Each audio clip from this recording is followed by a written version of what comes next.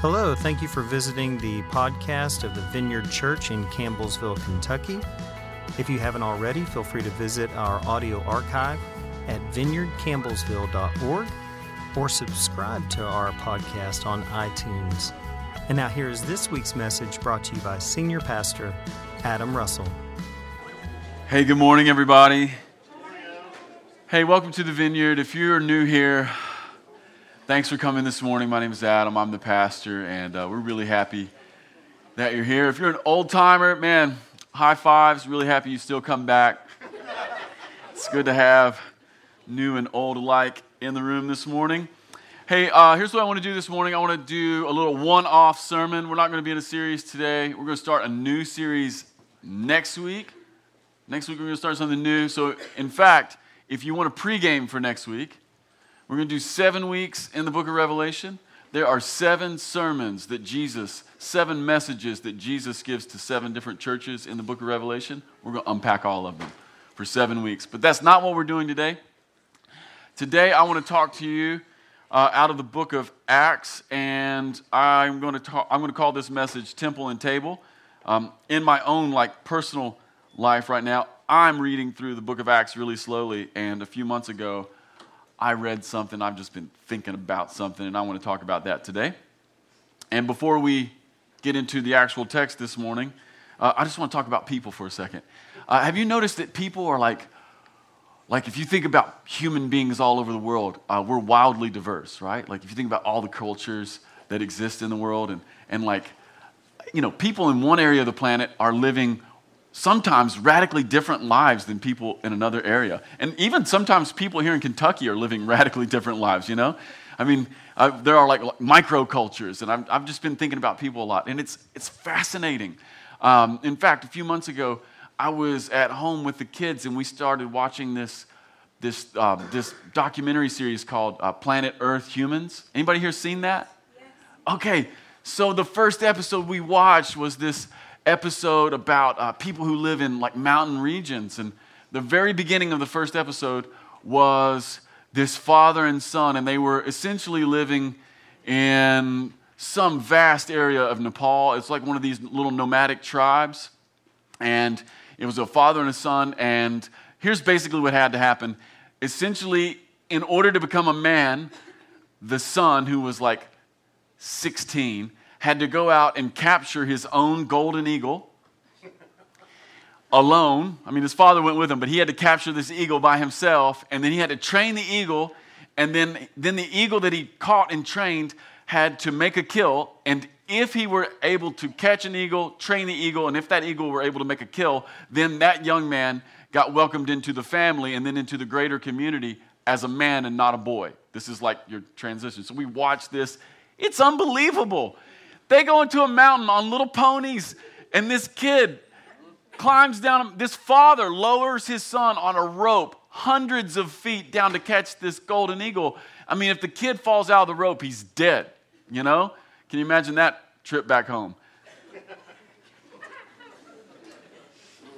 Anyway, that doesn't happen. He catches the eagle, and the end of the episode is that this eagle flies out of this giant mountain in Nepal somewhere and catches a fox and kills it, and now the boy is a man, right? And I'm watching this with all my kids, and I look around the room, and all of us are like this, you know? And as soon as that episode is over, my oldest son, River, looks at me and he says, "Dad, everyone we know is a baby." You know? Yeah, it was like, not only has that young man become a man, no one we know is a man. Everyone is a baby. And I have to agree, you know? Cultures are so different. We are not nomadic tribes living somewhere in the high Nepalese mountains, catching foxes with golden eagles. When I think about that, it makes me a little bummed. Anyway, people are really different, and that's really beautiful. But I don't know if you've noticed this, but for all of our differences, we're also tremendously similar. People, all the people on the earth, we all share the same biology. We all share the same form, and we all live on the same planet. And maybe there's life somewhere else out in the cosmos. I'm actually hoping there is. I'll just tell you, I hope there is. I think maybe it's possible, right? However, but for all that we know, we're it, right? This is it. And so we share the same biology, we share the same form, and we share the same place in the cosmos. And then if we become a little more specific in our view, there are some things that pretty much everybody all over the world loves. Did you know there are things that all people love? Yeah. Can you think of some of them? Breathing. All people love breathing. What? What? Number one on my list, music. All people love music. Now listen, I've heard a few people tell me they don't like music, and we can all agree in this room that those people are weirdos. But people love music, and all over the world people love music. Not only that, but all over the world people make music, and people from all over the world sing songs, and even people who are not singers sing songs. Like my youngest son, Rowan, he's always going around the house singing Drake, you know? Here's another thing that people love. People love music. Here's another thing people love. People love people. And I know that some people say they don't love people. There's always that person standing around, you know? It's interesting that they love to declare that to other people.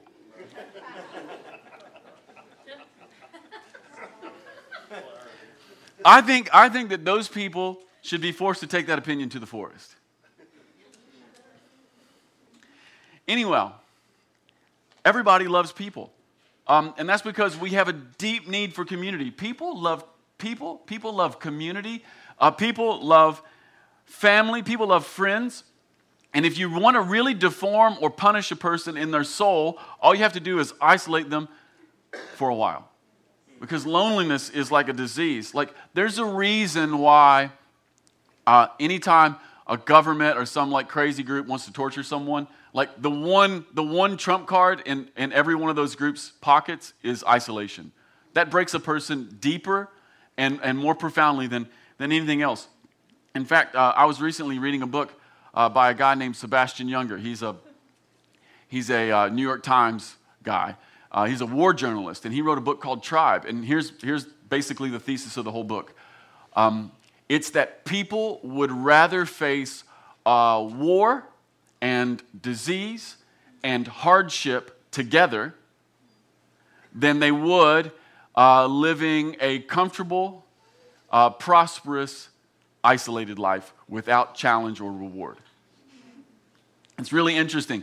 He shows over and over in the book how people who have made multiple tours of duty to Afghanistan and Iraq and all the other wars, that when those guys come home from that intimate group, that oftentimes the immediate next season of their life is a deep, deep depression, even though they're perfectly safe and they have all the food they need. What they don't have anymore is the sense of camaraderie and that we're in this together and that I've got someone's back and that someone's got my back. That is the most profoundly human thing that we've got. People love people. You want to break someone down, isolate them. Here's another thing that people love. People love purpose. Another word for that is work. Now, I know it's common to meet people who don't want to work or even want to say they don't like work or even seem to avoid work.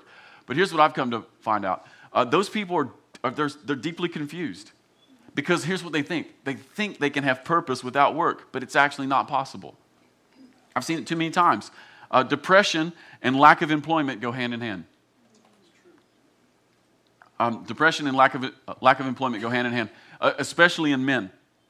So anytime I'm hanging out with a guy, if he's deeply depressed, my first question is, do you have a job? If that person doesn't have a job, my only advice to them with regard to their depression is, number one, get a job. Do anything. It doesn't even matter what it is. Do anything. All of your depression might not go away, but a lot of it will. A lot of it will, just by having a job. You need a reason for being. And we all have that thing we're hoping to do, and we all have that thing we're hoping to be. And it's probably going to make you sweat just a little bit. Here's another thing that people love. People love food. Right? Like, this is universally true. People love food. Everybody loves to eat. Heather and I, we went out a couple nights ago for our 19th wedding anniversary. Wow, you're thinking, how can a man this young be married that old? Well, we got married very young. We were babies, and if you saw the picture, you know what I'm talking about. But Heather and I went out for our 19th wedding anniversary a couple evenings ago, and we went to Louisville and stayed the night. We went to 4 different restaurants. This is what we did. We decided that the only thing we wanted to do was to be together and to eat yummy things, right? And so rather than going to one place, we went to 4. So we got an Uber, and we went to one place, and then we went to the next, and then we went to the next, and we went to the next. And let me just tell you, if you don't have a group of people that you're going out to dinner with, if it's just like you and your best, that's the most fun way to have dinner in a big city. Don't go to some place and just sit down for an hour or two. Just bounce, and then have somebody take you, and just have something delicious everywhere. That is the most soul-satisfying thing that I can think of. And I hope you noticed that in this little story I told you that it's a combination of togetherness and food, right? Amazing. Okay. Well, you might be thinking at this point, what does this have to do with anything? Well, here's what I want you to notice. I want you to notice that the more common something is, or the more that something is the sort of thing that pretty much everyone loves, the more that something is essential to our existence, there seems to be overlap. So the more that there's something that's universally loved, that's probably because it's essential to our existence, right? So people love breathing, and people love sex, and people love togetherness, and people love food, and people love music. And it's kind of funny because some of this is obvious. Like, you need food, and you need air, and you need sex to keep life going. So we all sort of agree on those. But what's less obvious is that some of the other parts might also be essential. Things like music and friends and food and purpose. These are going to be the things that keep you alive. Now, I can't talk about all these things today, so I just want to pick up one little thing that I've been thinking about this week. So if you want to open up your Bibles to Acts chapter 2, I'm going to read you a really famous piece of scripture here, and I'm going to not talk about some of the things that are often talked about in this passage. I just want to pick up one little thing. It goes like this. This is after the Holy Spirit has come and Peter's in the middle of preaching a sermon. This is afterwards. It says this: all the believers devoted themselves to the apostles' teaching and to fellowship, and to sharing in meals, including the Lord's Supper, and to prayer. And a deep sense of awe came over all of them. And the apostles performed many miraculous signs and wonders, and all the believers met together in one place and shared everything they had. They sold their property and all their possessions and shared the money with those in need.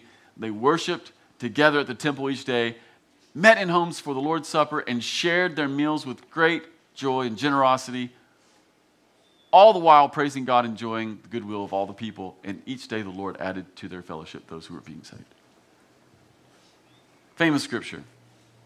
There's a lot in this little moment that we're actually not going to dig into, so I just want to highlight one thing. And here's what I want you to see.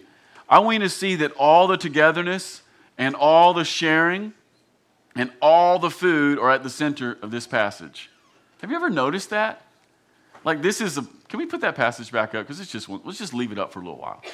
Have you noticed that this is a really famous piece of scripture, and it's about all kinds of stuff. There's miracles in there, and there's gathering, there's people who are being saved. But the thing that's sort of at the center of it is togetherness and then sharing meals. Have you ever noticed that? It's really important. So this is the passage about the early church. And so there's a sense in which this is one picture of what it looks like to be a Christian community. And I hope you notice that at the center of Christian community, there's togetherness and sharing food. And maybe that's something we can lean into. I want to share 3 ideas with you this morning out of this passage. And the first idea is this. It's the idea of symbiosis. Symbiosis is a word that means two things, maybe 2 organisms that have a relationship, and the relationship is mutually beneficial, right? It's symbiotic. So one organism is doing something for another organism, but it ends up actually becoming self-serving. And there's a lot of symbiosis in this passage. And the symbiosis is between gathered church, what we're doing here, and then scattered church, like church in the home, church at the temple, and then church at the table. That's the symbiosis. And we see that the believers met regularly in the temple, and then they also met at home. It was like a rhythm. And so there's this sense in which one of the things that we're going to need in order for this community to be what God is calling it to be is we need a gathered church and we need a scattered church. We need a church that is temple and we need a church that is table. Part of what we're seeing in this passage is that to be a Christian isn't just something that happens here in this building. And by the way, what happens here in this building is really important. Like that thing we did for 30 minutes at the front, like how many of you understand that's like formational and like we need it, you know? How many of you understand that God doesn't really need worship? Like God's not a narcissist. Have you ever, considered that? God isn't a narcissist. He doesn't have low self-esteem, and he doesn't need a billion Christians to gather at various times on Sunday around the world and tell him that he's good. In fact, if no one did that, he wouldn't be any less good, and he wouldn't be any less sure of who he is, right? So, if that's true, and I believe it is, then part of what this means is that worship is for us. But it's not for us in the sense that, we worship so that we can, really start winning. It's for us in the sense that worship is that unifying and common collective, but it's more than that. It is that we are a group of people who is waking up to the core realities of life, which are, there is a God in heaven and he's good, right? So if we miss that, then we've missed the rest of life, And not only that, but worship is an exchange. It isn't just some stuff that we sing to God. It's that we have these waiting moments. And it's one of the reasons here at the Vineyard, sometimes worship is maybe different than you've seen at other places or you experienced however you grew up. We'll have moments of waiting. Have you ever noticed that sometimes here we just let it hang? Why? Because worship is something that we sing to God, but then there's this amazing passage in the Old Testament where it says that God sings over his people with love and adoration. So there should be some sort of an exchange, right? So there's a reason to gather, It's really important. But a church that is only 75 minutes on Sundays is dead. A church that's a gathering here, but it also has to take that togetherness out into the week. And if we do that, then we're alive. And if you notice, this passage is filled with life and power. And I believe it's dynamically connected to big gatherings and then small gatherings. And I hope you notice that in both of the gatherings, there's the presence of meals and food in both places. Now, some of these would have been communion meals. It says so, like the Lord's Supper, right? But a lot of these would not have been communion meals. It's the commonness of being together. And while we're talking about communion for a moment, isn't it interesting that when Jesus was going to give his disciples like a covenant meal, a way to remember him, when he was going to give them something that ties them to him forever, that he gave them a meal and not a document? Isn't that amazing? Christianity is not an idea. It's not an idea. Christianity is an embodied presence. That's the reason that it's bread and wine. The difference between Christianity and many, many other religions is that Christianity is always wanting to be embodied, infleshed, incarnated. That's the big term. It's the reason why Jesus, who was God, became a man, took on skin. And then when he wants to communicate that forever with his disciples, he gives bread and wine, actual substance. Christianity is not being convinced of another argument. Christianity is living into a new way of being, and it's substantive. Part of our gathering here always has to be substantive. And then our life, it has to be substantive. Spirit wants to touch our actual life. Richard Rohr would say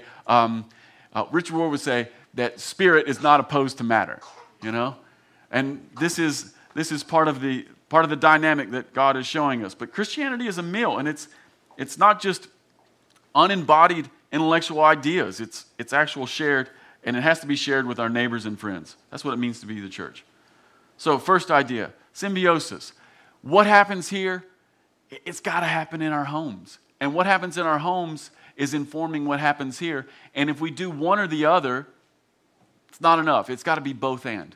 An alive church that has miracles and people being added to the fellowship is something that's happening here, but also at your house. Not somebody else's house, your house. Say this with me, my house. My house. Yeah, that's it. Okay, second idea I want to share with you is one of preparation. One way to think about church is this. Church is the place where we come to worship God and to be united with believers, and it's the place where we practice and become prepared to do the stuff in the rest of our lives. Yeah, this is part of what church is. It's like getting muscle memory. You know, anybody here take hitting lessons with David Bradstreet? Anybody take their kids to get hitting lessons with David Bradstreet? You know what 90% of what David is trying to get your kid to do? Get proper muscle memory. You know? And that's what church is. Church is like going over to David's house and letting him fix you up and get your body in the right position so that you can hit the ball when it counts, you know? And that's really what's happening here. God's wanting to get our hearts awake. God's wanting to get our brains awake and to get our eyes open, you know? One of the things that God wants to do is He wants you to see people in your life. And that could start here, you know? He wants to wake you up to all kinds of different people. First here and then out there. What you get in the temple is what you take to the table. That's how it works. You know, there's an aspect of Christianity that's meant to be seamless and steady, same from day to day. And that's what this thing is about. Like, what happens here? Gosh, that should be Monday and Tuesday as well. So when we get together, we're learning a little muscle memory. We're becoming prepared. Here's another feature of church. Church is the gathered community, but it's the gathered community where there's always room for more. So here at the Vineyard, we've been going on for 22 years. And because of that, there's a core here. There's even a few people who have been here since the very beginning. You know? There are people who were here on the first Sunday of the Vineyard, and 22 years later, they're still here. There are other people who have been here for over a decade. Some of us have been here for so many years. And because of that, this church has a core. But any real church is not just defined by its core. A real church is not a group that says, us and no more. You know? A real church is a core, and you can be a part of it. And a real church is the place where there's always room for one more person. Right? Yeah. So there's new people here. And some of you maybe are here for the very first time this morning, and man, we're really glad about that. But that's not where it ends. Similarly, a Christian home is a place where there's a core. There's like a family who lives there, right? But a Christian home always has room for one more around the table. You know? This could be a little picture to put in your brain. Imagine your family at your dinner table, okay? And imagine that every single night that your family gathers at the dinner table, imagine that there's always a seat that's empty, right? You know? And is that seat always filled? No, but imagine that it could be, right? What if rather than buying enough chairs for the family we had, we always bought 2 more? I think that would be the most Christian thing I could think of. You know? Yeah. It's always room for more. And that's some of the muscle memory that we're learning when we get together here on Sunday mornings. Sharing what we have, making a little room around our tables and in our homes and in our lives. Okay, third idea. Third idea is this. It's the priesthood of every believer. This is sort of a jump off from my last point. But see, when this thing begins to take root in our homes, what this means is that we all become pastors and shepherds. Let me tell you what a weak church is. A weak church is a church with one strong leader. That's a weak church. Did you know that you can build a really big church with one strong leader? Did you know that if I become more charismatic and I give us a big rah-rah speech, I could probably raise some money and we could even grow more, and maybe we could get a bigger building, and maybe we could grow to 700 or 800. I think we could do that. You know, I could really tell you I have a vision from God. I could do all that stuff. And how many of you know that on the outside it could look amazing, and people would be like, man, there's something happening at the Vineyard, and Adam's incredible. You should listen to his podcast, you know? These are the things that right? Like we could do that. But how many of you know that to the degree that the church becomes more about me, we're dead, right? Like we're toast. And it could look awesome on the outside, but what if I build something that no one else can drive or steer later? Whoa, huh? What if I take us into a place that is successful, but like, what if I get hit by a bus, or what if I just like lose it and decide I don't want to be the pastor anymore, and then what happens, right? Like, what if we grew something that no one else could do? We're toast. A strong church is not one strong leader who wows everybody with amazing sermons and inspiration. That's not the church. A strong church is one where every single person who comes wakes up to the fact that they're called to be a priest, that they're called to be a shepherd, that they're called to be a pastor, that this thing isn't my work, this is our work, you know? And if you begin to take it into your home, guess what? I won't be there. And that's good. Like I occasionally want to come over, right? And that's hard to invite us because we have 4 kids. But how many of you know that most of the time I won't be at your home? And if you begin to extend a welcome, if you begin to bring people into your home, then you have to be the priest, you have to be the pastor, and you have to be the shepherd. And if that ever happened, like if even 40% of us here at the Vineyard ever got that into our heads and into our hearts, this church will be tremendously alive. Tremendously alive.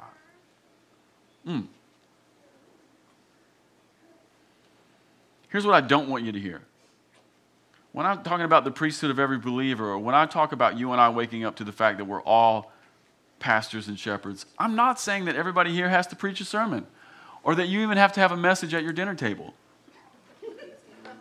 In fact, most of the time, don't do that. But what I am saying here is that everyone who's following Jesus, you already have what it takes. Takes for what? You already have what it takes to make your home an outpost of the kingdom of God. You know? Sometimes we think, oh, I don't have what it takes. That's really not true. You already have what it takes. It's already within you. Like the yeast of the kingdom is at work, and it is expanding, and it is leavening the lump of dough that you are, you know? And there's an aroma in your house, and people would probably like it, you know? You already have what it takes. Let's do that. All right. Every one of our homes is an extension of this church. Everybody here is a priest. And one of the cool features of being a priest is that in the Bible, priests have direct access to God. Everybody here already has direct access to God. You don't need me. I mean, there's a sense in which you need me, but there's a bigger sense in which you don't need me. You know, one of the dreams of the scripture is, there's this scripture where it says, there'll be a day when people don't teach each other anymore. And it's like, what? It means that God has so sown himself into the whole world, into all of his children, that there's no need for one man to teach another man anymore. That's the dream of the scripture. There's a sense in which you need me, but listen, I'm telling you right now, there's a bigger sense in which you do not need me. Why? Because you're a priest. You have direct access to God. He's talking to you. You don't need a word from God from me. He's already talking to you. He's already telling you what to do. He's already equipping you. Not only that, but we see in the New Testament that Jesus says that if you ever really, really need an answer, that the Spirit will give you what you need in the moment. You know, you don't need me. You're a priest. You have direct access to God. And you might be saying, well, what's the purpose? Like if we all have direct access to God, what's the purpose? Well, it's to serve and share the life of God with others. That's what priests do. They have direct access, but then they represent God to the people and then the people to God. And everybody's doing that, you know? That's the dream of the New Testament. Well, where do we do this? Well, we want to do it here, but then we also want to do it in your home. Well, I want to quickly tell you specifically what I've been thinking about this week. I've been thinking that it's summertime and that school's out, and everybody's schedule is a little weird. Has everybody already got a weird schedule? Yeah, it's just wacky, right? Like, what do I do? When do I wake up? I don't know. The kids are home. Some of us are going to be traveling, and a lot of us are going to be all over the place. Probably going to be outside a little more. Probably going to be turning the grill on more. Not only that, like there's a sense in which in the summer, like this is like the local Sunday gathering. It's not as big. Like during the summer, like people don't come to church at the Vineyard as much. Like everybody's just like traveling, going in places, right? In the fall and in the spring, like we're packed to the gills. But this would be a really great time if you're not here to definitely take it to your home. This would be an amazing time. This would be a great time to open up our homes and have people over. And let me just make a few suggestions as it relates to Christian hospitality. Can I do that? Yeah, because I think that's what's in this passage. Okay, I want to make 7 suggestions. You could even write these down. They're going to be quick, don't worry. I can be brief. My number 1 suggestion as it relates to Christian hospitality. Number 1, you don't have to be rich and your gathering does not have to be fancy to bless people deeply. Okay? You don't have to be rich. It can bless people deeply. You don't have to be fancy. You can put it on paper plates. It can be a hot dog. People need welcomed. They need your home, you know? Like, if you bring people into your home and you put a hot dog on a paper plate, it will bless them deeply. Number 2, a Christian community is about gathering with those we love and cherish and including new people. It's a good time to get to know somebody new this summer. Like, why don't you bring somebody to your house that's never been to your house? Bigger than that, why don't you bring somebody to your house that doesn't go to this church? Why don't you bring somebody to your house that doesn't go to this church and just like welcome them and love them with zero agenda? That'd be the Christian thing to do. All right, number 3. Now this is PhD level, okay? I should have put that at number 7, but for some reason I put it at number 3. This is PhD level. Jesus gives an amazing invitation in Luke chapter 14. Now this is just for PhDs, okay? You may have to work up to this. Jesus says in Luke 14, he says, have people over who can't repay you. Jesus gives this amazing word in Luke 14. I'll just let you look at it. But he says, hey, you know what? Here's what you ought to do. If you're going to do the thing that I do, have people over who cannot repay you. And what he's talking about is, he's talking about the poor, and he's talking about having people over who could never repay us by having us over to their house. That's deeply, deeply Christian. Okay? Read that little passage, you know? There's a sense in which God is having us over and we could never repay him. Yeah. And so what do Christians do? Well, we have people over who could never repay us. That's what we do. We let our neighbors have our gas can and we tell them, don't even bring it back, you know? Yeah. Number 4, a Christian gathering doesn't have to be overtly spiritual. You don't have to have a devotion. Like, open up your home, cook somebody a meal, maybe make it a new person, maybe invite somebody over who could not invite you back to their house. And you know what? You don't have to do a devotion with them. You could just ask questions. Where did you come from? How did you get here? What's been significant in your life? What has happened? What are you hoping for? You know? What do most people misunderstand about you? That's a great question, by the way. Yeah. Number 5. This is the opposite of number 4. Number 5, don't be afraid to speak of Jesus. Don't be afraid to speak of Jesus when you have people over. My favorite thing is to have friends around my table and then to speak of Jesus. Have you ever noticed that if you get a few people around the table and you put some food on the table, if somebody there will start talking about Jesus and then someone else talks about Jesus and then the third person talks about Jesus, then all of a sudden Jesus is with us? Have you ever experienced like all of a sudden everyone around the table becomes like seriously aware that the presence of God is with us? You ever had that moment? Okay, I'll tell you one. Can I tell you a weird story? Okay, this is a weird story. Some people who are materialists in the room are going to be like, Adam's crazy. And maybe I am. Several years ago, we had some friends over to my house. We're sitting in my living room. And it was around Christmas time. It was like that weird week between Christmas and New Year's. And we began to talk about Jesus. And we began to talk about basically the conversation was all the really kind things that God has done for us. Right? That was essentially the theme of the conversation. Some of my very best friends were there. There's like 8 of us. And while we're talking about the very kind things that God has done for us, a wind began to blow in a circle around us. The heat was not on, the air was not on, the door was not cracked, the windows were not open. A tangible, present wind began to blow all around us, so much so that everybody there could feel it, and we all mentioned it at the same time. This breeze started blowing on us. All of a sudden, I look up, everyone's got tears in their eyes. Why?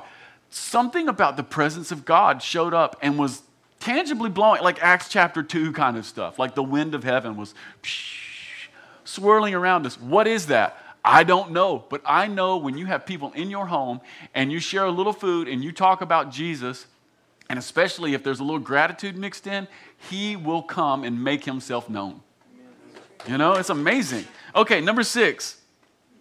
It would be easier for you to not do this. Your house would be cleaner and there would be fewer dishes, but your house will also have less laughter. Okay? It's actually easier not to invite people over.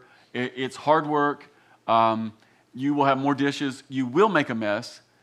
However, if you do it, there'll be more laughter. Okay? That's just something I've noticed. I've noticed that sometimes there's a little sweat mixed in with laughter. That's what I've noticed. Okay, number 7, don't forget your neighbors. Why? Here's something I've noticed in the last 5 years. Almost nobody knows their neighbors. Like everybody here, almost everybody here, like most of us here know pretty much everybody else who's here. And what's weird is we don't know the person next door to us. Or we don't know the person who lives behind us. This would be a great summer to make sure that we know every single one of our neighbors. And hey, why not have them over? You know? Why not have them over? Don't forget your neighbors. So here's my pastoral word to you this morning. Would you open up your home this summer? Would you open up your home this summer to people who are in this room? But then would you do me a huge favor and then open up your home to people who are not in this room? And then could we do, maybe some of us would be up for some PhD work and we could open up our homes to people who cannot repay us. And then maybe we would do that bravest, like almost un-American thing, and we would begin to know our neighbors again. Could we do that? Okay, that is my very, very low to the ground, unshiny, unvarnished pastoral word. Is that okay this morning? Hey, if you're on the ministry team, come on up. We want to do this. I hope you noticed that I also amended this picture. All right, if you want to stand up this morning. Thank you again for stopping by the podcast of the Vineyard Church in Campbellsville, Kentucky. If you'd like to keep up with what's happening here at the Vineyard, you can follow us on Facebook, Twitter, or Instagram. Until next time, peace to you.